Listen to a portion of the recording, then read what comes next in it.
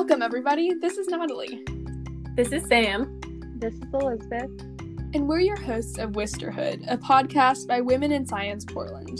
Wisterhood is our community of support for women in science and their allies, and today we're here to talk about intersectional activism.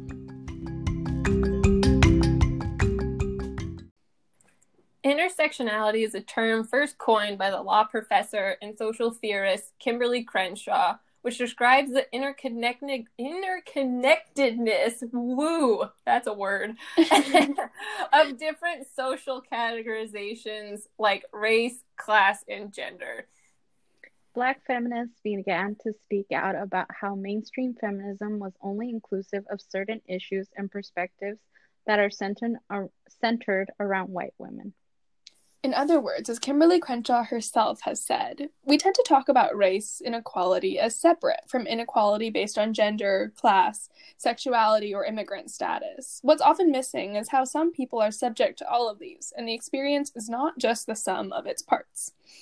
We wanted to kind of talk about what it means, like how to be a good activist and why intersectionality is such a huge part of that.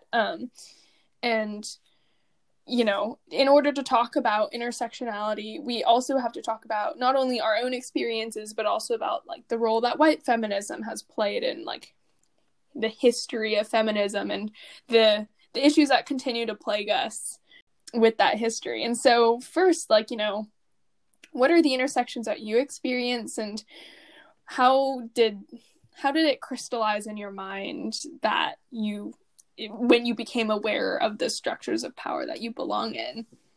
So I guess for me, I discovered it when I was in college. I had to take a class on ecofeminism. Ooh, spicy. Cool. Oh, yeah. Yeah, it was radical. So a lot of it, the first portion of the class was basically talking about disenfranchised communities and how big companies put their factories there and they don't care about the safety of the people who live there. And then the second part was talking about how there's a lot of white women who advocate for like saving the trees, clean water, all these things. But it kind of leaves this marginalized community on the outskirts because they're not advocating for that community. So yes, you can advocate for trees, clean water, and all these things, but the people that are being directly affected by it were somehow invisible in this class that we had to talk about. And so that kind of felt hard because, for one, I was a woman in environmental science, and I would advocate for trees and clean water too. And but I would also be aware that I grew up in a community where these factories were around. Luckily, I wasn't directly affected and they weren't like next to my house, but they were, quote unquote, in my backyard. So that was a very interesting class, and it hurt, I guess, because it's very divisive, right? Like, you want to be a feminist, you want to support other women, right? This is how we're supposed to work, or at least that's what I was told. But at the same time, there's so much classism and racism in this environmental science field. So I was like, okay, I'm supposed to support them, but at the same time, they're not supporting my community. So it just became a very divisive issue and internal conflict. Do you feel like that class, like the professor, the TA, whomever, was able to effectively kind of like lead you to that realization, or was that something that you had to feel as a result of like harm? I would say it was like 50-50 in the sense that I was being taught by a white woman who happened to grow up poor and happened to live in these communities. So I'm not saying it doesn't happen. So there was that aspect, but at the end of the day, it was acknowledging that she still had the privilege of a white woman.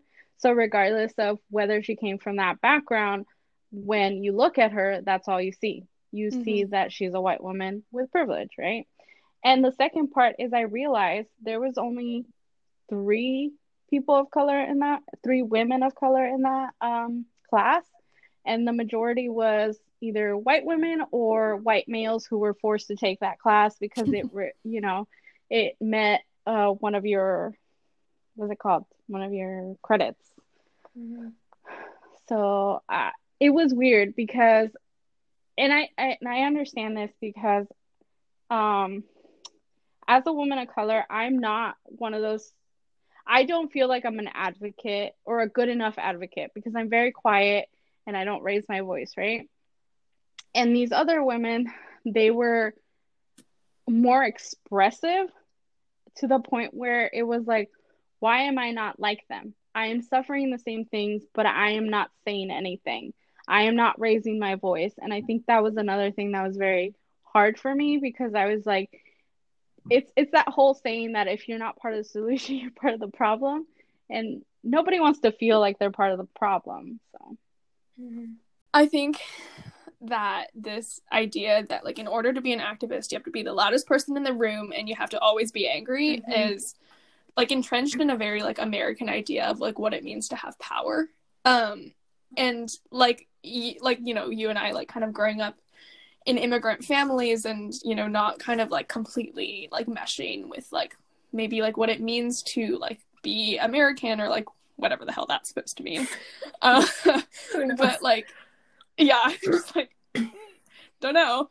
But it's like, you know, it's really hard to struggle with even like from the side of like, I want to make change, but, you know, like maybe I'm not willing to like bull everyone else down in order to make that happen or to like interrupt everyone else in a room.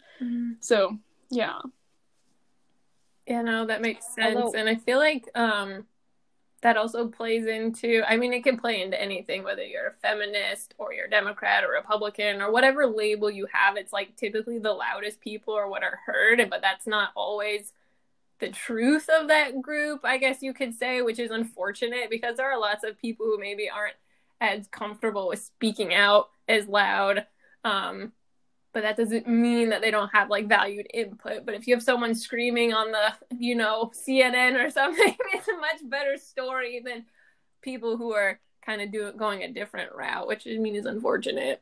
I don't think that like resistance has to look a certain way, and like it's just like sad. And I think that's also part of why potentially we see like where like the angry woman trope is a thing, is because in order to be heard you have to be super loud, especially when you're not someone whose voice is listened to in the first place. And so like it would make sense that like to broader society and like men basically that like the women that they hear are loud, and like that's just like the way it is because of the structures that exist. But that's all conjecture. That is not based off of like anything for real, but that made me definitely think of that.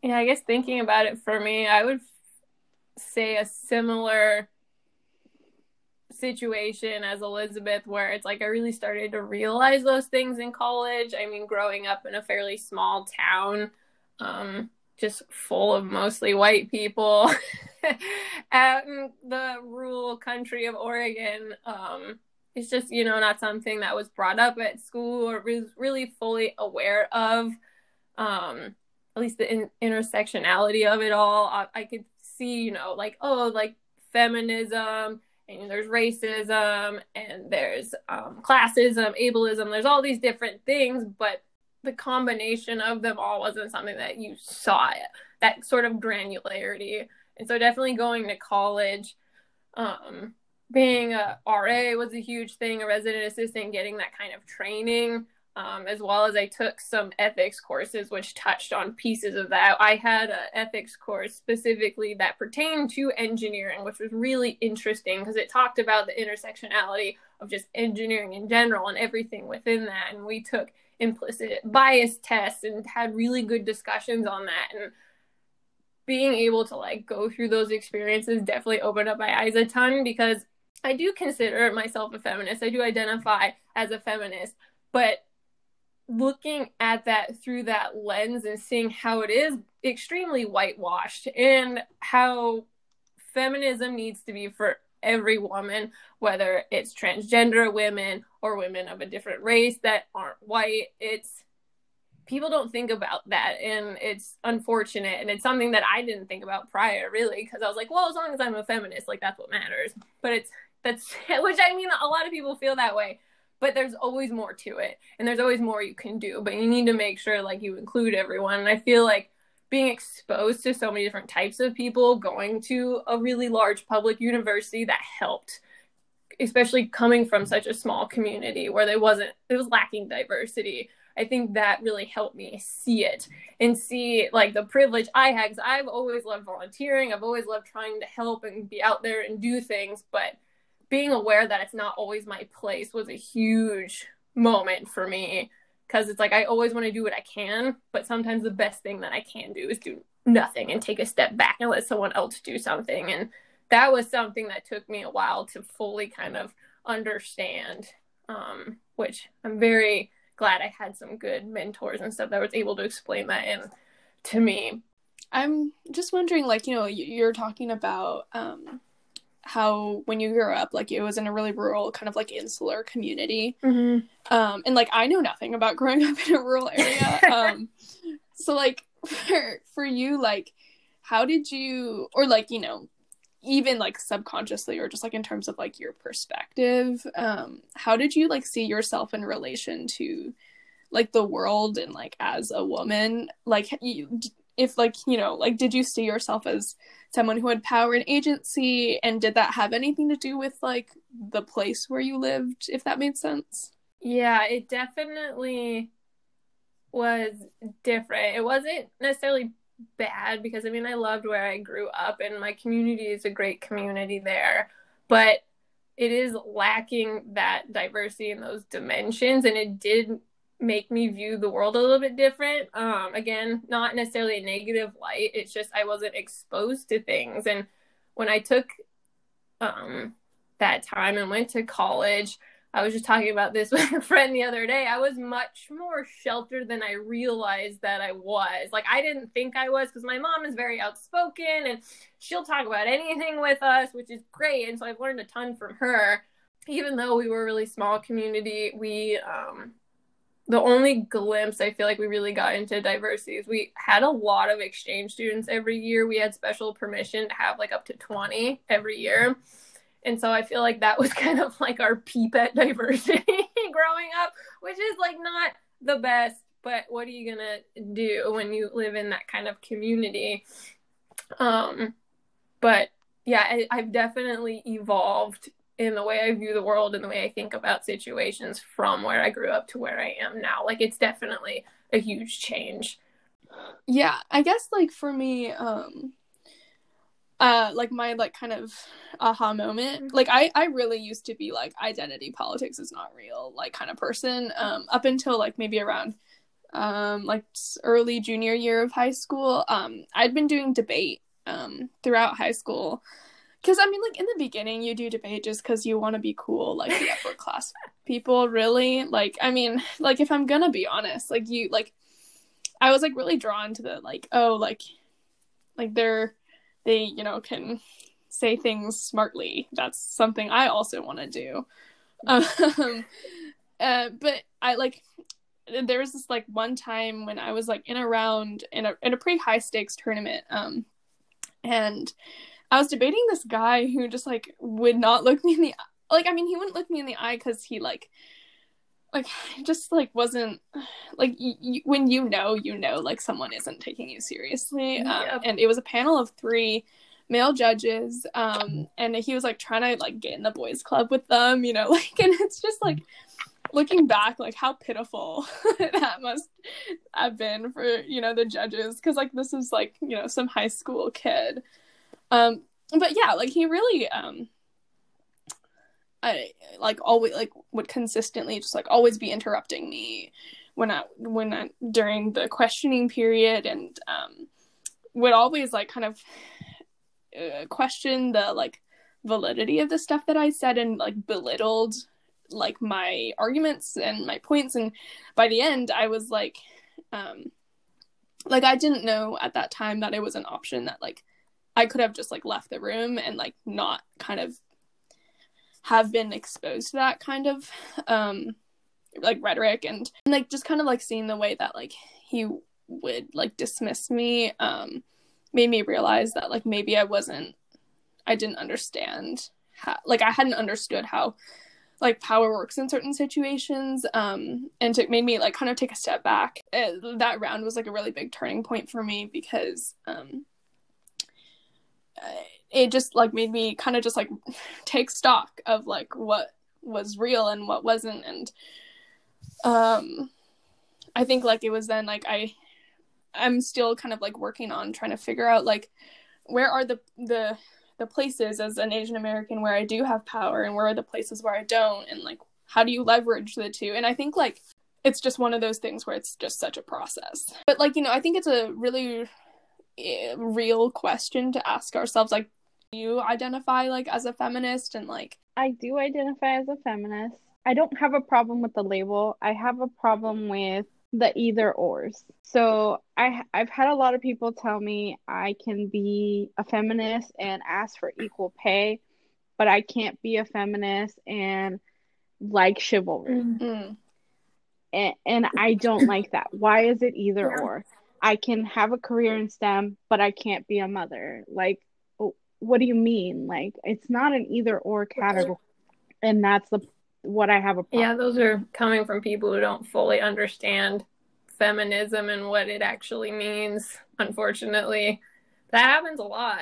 I feel like a lot of people will take on feminism or hearing you're a feminist and thinking, oh, it's like woman power, like you don't need no man, you were better than a man, and like things like that. But it's not. It's like equality doesn't mean that we're the same as men. It just means we can do the same things. We deserve to have those opportunities, and we deserve to be able to make those decisions and choices for ourselves and not have those made for us, and have those choices respected, whether we want to be a mom, whether we want to work, or if we want to do both.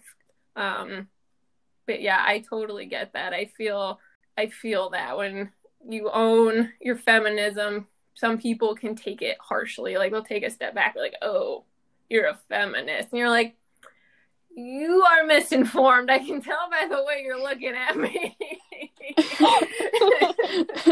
What about you, Natalie? Yeah, I think like I've had like maybe a complicated relationship with like the feminist movement, not necessarily like the goals of feminism. I think right. like that's the thing. Like when you explain the goals of feminism to anybody, they're like, yeah, like I'd be behind that, or like at least to most people, you know. But I think I think like it's like being a part of like the feminist movement also means like you have to take on like its history, and I think that like it's more productive for us to like to own that history instead of to like be like, I'm not a feminist because it has a bad history. Like right. It's in the same way of being like, you know, or at least like kind of similarly to how I think about like being American. It's like, you know, like it's like America has such a complicated history and like mostly bad. But don't whisper it. It's okay. Yeah, I mean like, you know, because it's like I think it's useful to kind of look back and see like, here are all the things we did wrong. Let's please not do them again. And yeah, so I think like that's kind of where I've settled. Mm-hmm. Yeah, and lots of people shy away from that because they're ashamed, which I mean isn't accurate feeling for some situations, but I agree with you, Natalie. That's like, it's just something we need to own and learn from and move forward and do better, you know. But easier said than done, by all means. Yeah. Yeah, and I think, like, you know, like, I definitely, for a while, like, felt kind of alienated because, like, kind of, I didn't feel like the goals and the ideals of, like, what felt like mainstream feminism was, like, really what, like, I was brought up on. And, like, I think one of, like, the kind of weird things that has, like, come about now that, like, feminism is popular or, like, whatever, is that it's, like, so commercialized and it's, like, this, like, corporate, like, you know, and like, that doesn't really sit well with me because, like, you know, it's ultimately, like, the people who benefit most from, like, capitalist structures is, like, white people and, you know, in this case, white women. So it kind of feels like a little bit of that, like, you know, us maybe repeating those mistakes, but then also just, like, the machinery of, you know, just, like, like, you should buy this tote bag and like have this sticker, and like, you know, it just seems like it's like a lot, and it's hard to like, you know, differentiate between like, you know, the bad and the good in that. Mm-hmm. But like, it's like a little icky and it feels weird.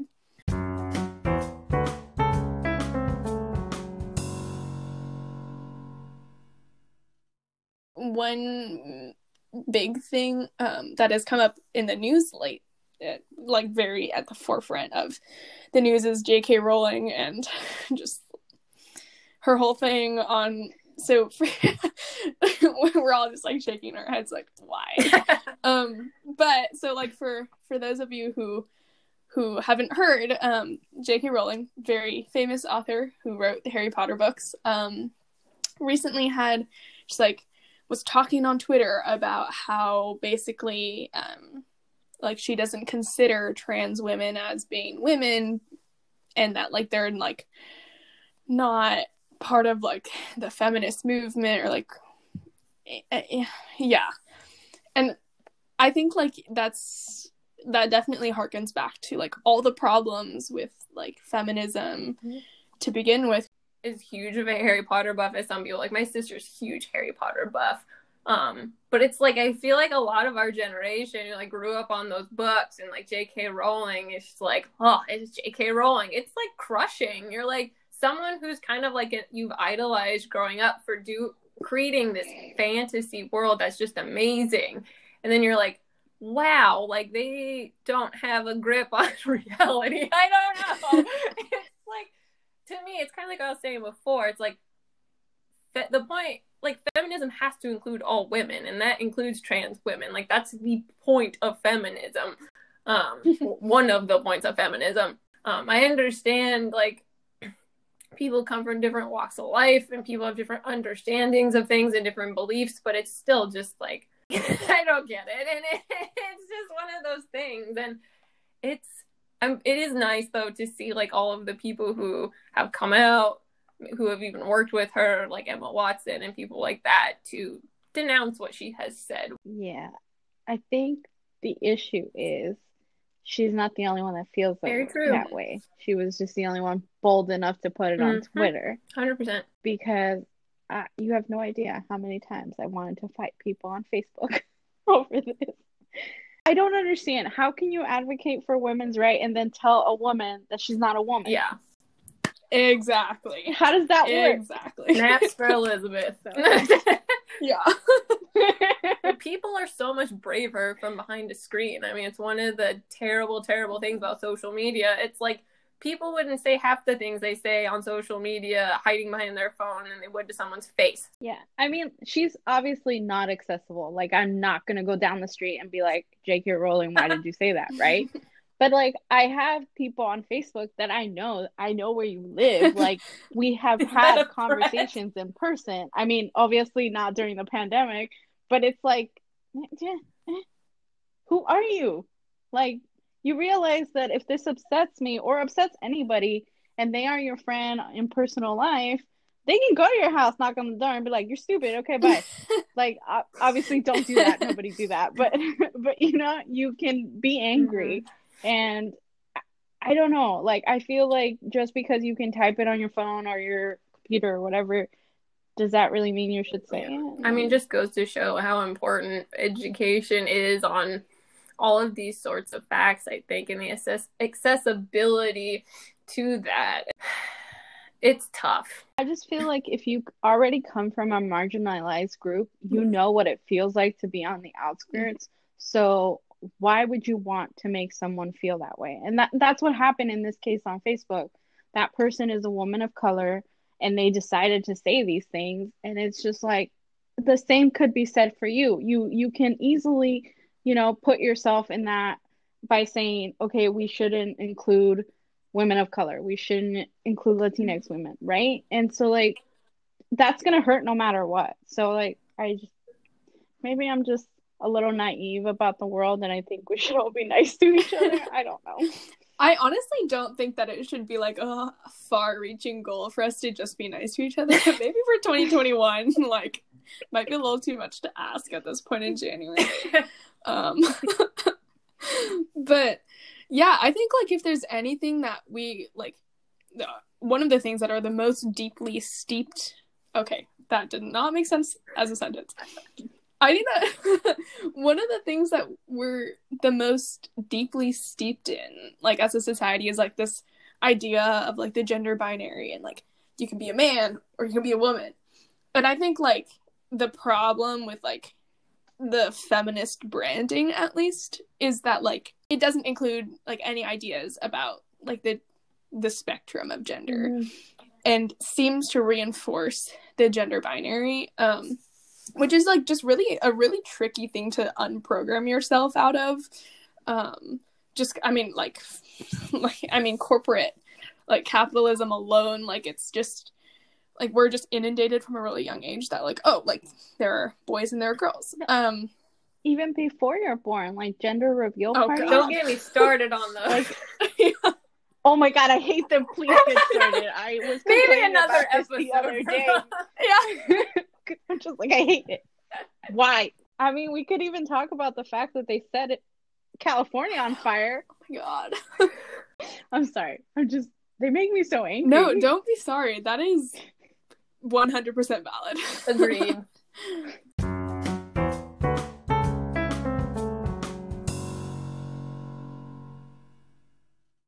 It's like impossible for an episode about intersectionality to exist without talking about like the genuine harms that white feminism has had for not only the movement but also just like people. And so like what is the role of the mainstream feminist movement as we move towards more intersectional activism, and like what are the reparations that need to be made, and like how maybe even on like a practical level does that occur? The first thing that came to mind was white saviorism. Oh my gosh, yeah. As we know, most like conservation, feminism, things like that, they were all created by white people so they could benefit from it. And then we kind of seep through the cracks, or that sounds weird, but that's how I feel. Like we seep through the cracks, or like you're white passing enough that they're like, okay, you know, join our group, our very exclusive group. And like, I don't know, that's hard. Like just the first thing that came to mind. I think the other thing that comes to mind is the Me Too movement, which was started by a Black woman but was taken over by Alyssa Milano, a white woman, and then it kind of went viral.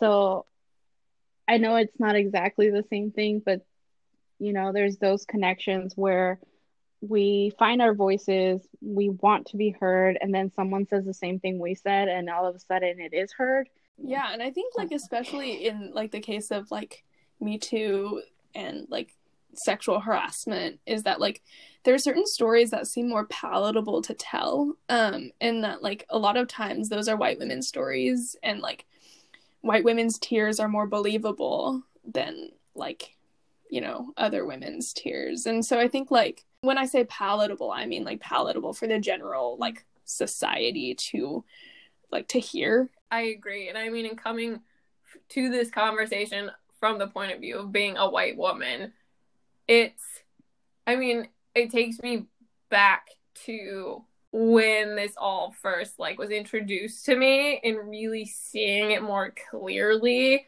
and realizing like how much I wasn't taught and what I didn't realize.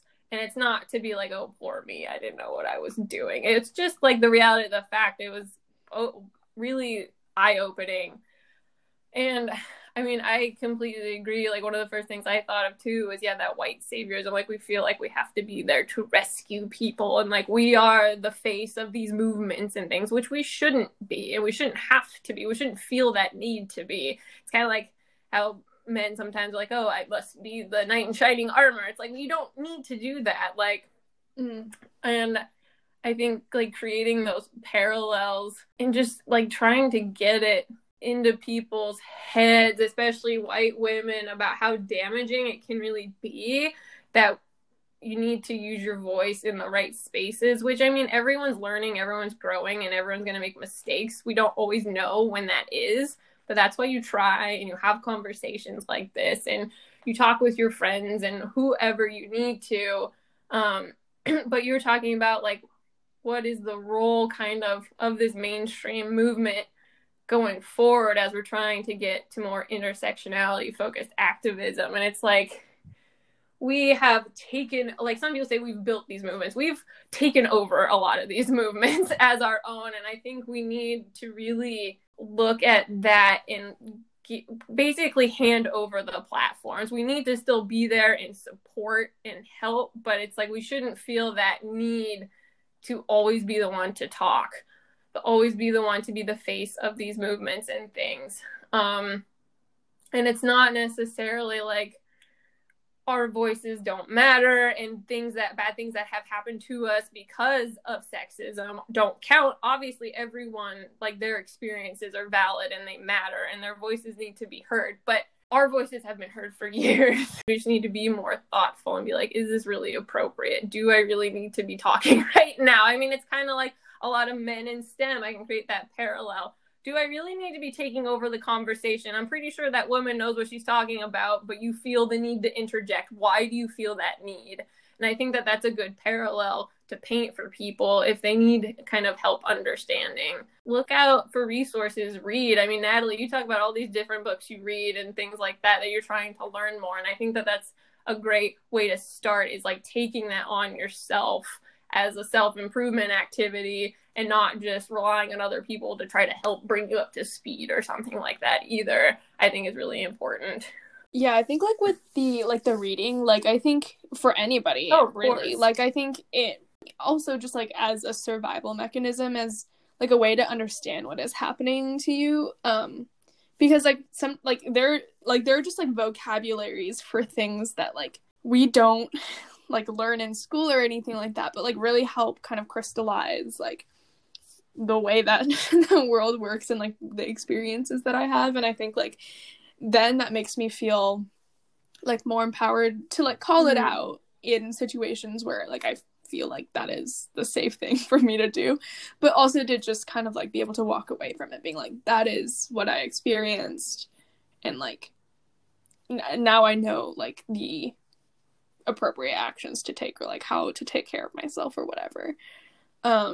Sometimes, or at least I sometimes have an instinct to start counting out like the suffering and like who's suffered more, which like is productive in some ways but is unproductive in other ways. And it's like a really tricky line to walk, because completely neglecting the role of race and other inability oftentimes in like sexuality, in gender, like we'll miss the mark and we'll miss the point. But at the same time, like once you kind of go down that rabbit hole, it can become like oppression Olympics and like who's suffered the most, and like I need to prove that I've suffered the most, and like that's like a bad instinct. And so like building like a library and like a vocabulary for that kind of thing at least has helped me just understand. But I mean, that comes a lot to white people, is that since we in society have taken over and everything is really focused towards our benefit for the most part, it's kind of on us to really fill those gaps. At least that's the way I view it.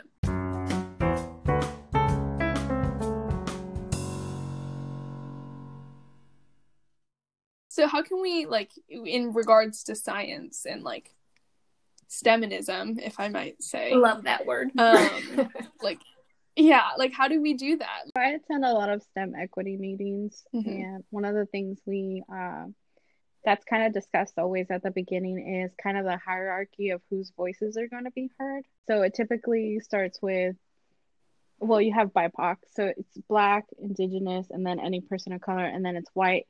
And then it also gets divided by gender, obviously. But it gets a little tricky with gender, just in the sense that, like, if you're a white woman, if you're a white trans woman, does that trump something else because you're trans? So I'm not saying that that's the case, but it gets tricky. And then we try to do that with our students. We try to make sure that those who are like me, like sit in the back of the classroom and are very quiet because they feel like other students deserve to be heard more. We try to make sure that if they're a person of color or a student of color, that they're the ones being heard first. It's not always easy because at the same time, you kind of feel like you're signaling them out. So it is tricky, but I think the hierarchy works, and I don't even like calling it a hierarchy. I'm not really sure what the word should be because I forgot which word they used. But I think it helps. It helps letting you know, like, hey, this person does not typically talk, or this marginalized group does not typically talk. Let's hear what they have to say. Yeah, and I think that's especially tricky in STEM classrooms where sometimes, like, people try to, like, make themselves heard first so that everyone knows that they were the smartest in the room because they got the answer first. And it was like, okay, buddy, like, let's just slow it down. Like, no one needs to do that. But it's very difficult when, like, the momentum is going a certain way. And I think, like, it definitely takes, like, not just like a good teacher, but like a teacher who's in tune with how the class is feeling. And like, because I mean, even STEM teachers can just like get really caught up in the subject that they're teaching, and like, for that's good if, you know, they're passionate about what they do, but it can be very harmful sometimes, for sure. Like, we're kind of all revolving around like STEM education and how important that is, and I completely agree. I think that that's kind of one of the main ways that we can really like be active about this intersectional activity within the field of STEM, just because like being part of WIS, this is why I love it so much. It's like we get a group of women together that, even though we're all women, we all look completely different from one another, and we go to these schools and show these kids, a lot of times they're even grade schoolers and middle schoolers, like, these are what scientists look like. These are what women in STEM look like. And I think just making that more normal is a huge thing. And it's like, it's one thing when you have, I mean, to be stereotypical, a guy from Intel come to your classroom and talk to you about like semiconductors and things. I mean, I think it's so much more beneficial to our society as a whole to just have this beautiful map of different people come in who are parts of STEM or who advocate for STEM. And it makes it so much more of a normal. And I think that that's really great. And it's one of my favorite parts about being like in women in science. And I think it's great because we typically like to also make sure that we're going to schools who don't typically get access to that kind of activity in STEM, and try not to target the schools that necessarily have those types of classes. Like, I know growing up, even though we're a mainly white community, we didn't have like major STEM classes. Like, I would have loved this stuff as a kid, and it would have been cool to see like all of these different women excelling and being confident in these fields. And I think that that's such a great positive way to do it. And it's really kind of like, I think, the highlight of this activism, but there's also, you know, the darker sides of it where it's a lot of more grunt work and it's not so positive. But I definitely think like STEM education and just exposing people, especially kids. We need more educators of color. Our schools are predominantly taught by white people, and I've kind of talked to these schools about it, and it turns out that it's because the educators of color don't feel part of. They feel like they're different, or their opinions aren't the same as a white person, obviously. And then they feel like they have to take on extra work. Like, for students that are falling behind that happen to be of a marginalized community, they're like trying to get them up to speed, versus other teachers who are like, oh, well, you're failing. But they don't bother to ask, hey, is anything going on at home? Hey, maybe you are struggling because the material is hard, or because it's harder to read it, or whatever the case may be, right? And so if you're out there and you love teaching, please come to some of our schools. We need you. That's a great PSA. Big facts. Because, yeah, and like when I think about like, you know, like the way that high school had like shaped me, like my entire personality is built around how do I please white people and white authority figures. Like, that's just like my entire personality, and like I don't know what to do about it, but like that is.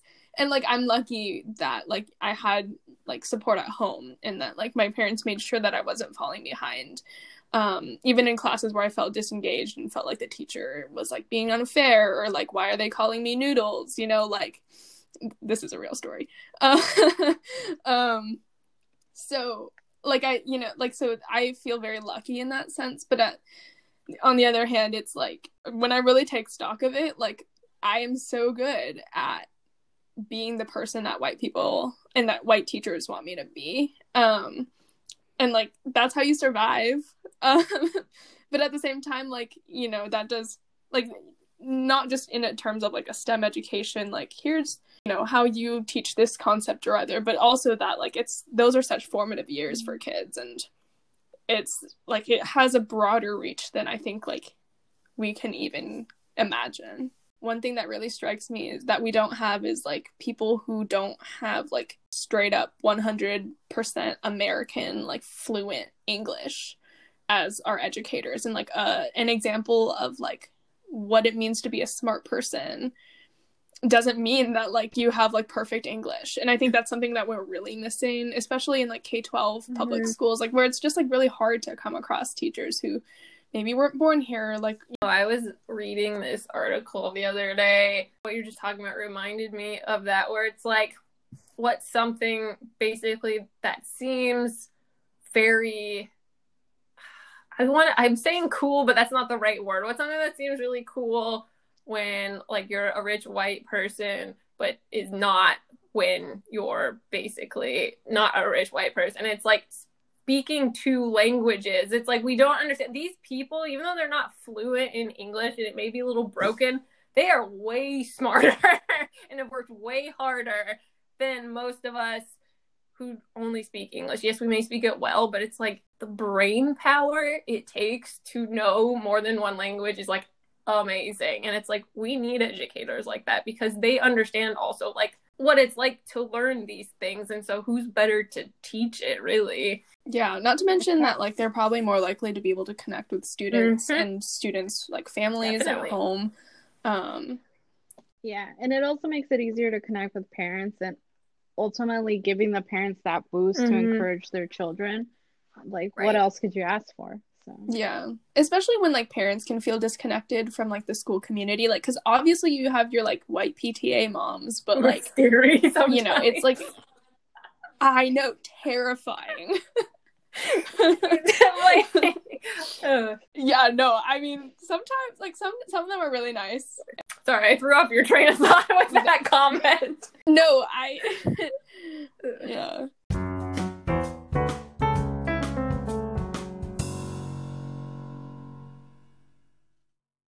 So, like, this was a huge topic, and I'm sure, like, there's, like, we missed so much, but we talked about so much, and we will continue to be doing so. You know it, you expect it, we deliver. But any last thoughts? Speak now or forever hold your pee. Yes.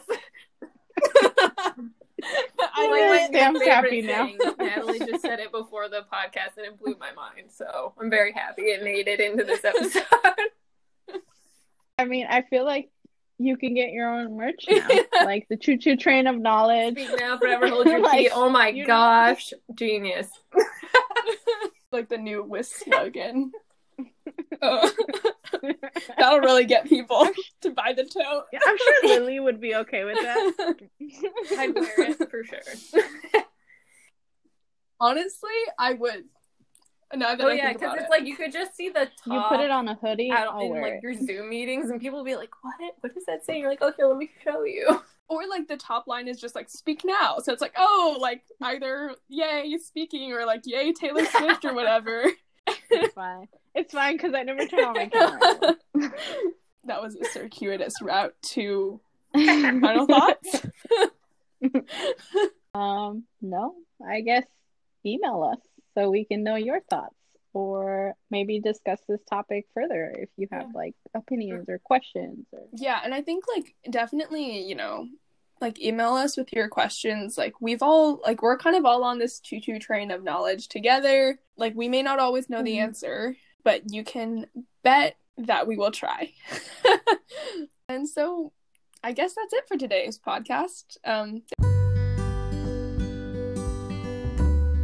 Thank you so much for listening to Wisterhood. Make sure to subscribe so you'll know when we drop more episode, and comment so more folks can find us, or just tell people about us. That's the best way to spread the word.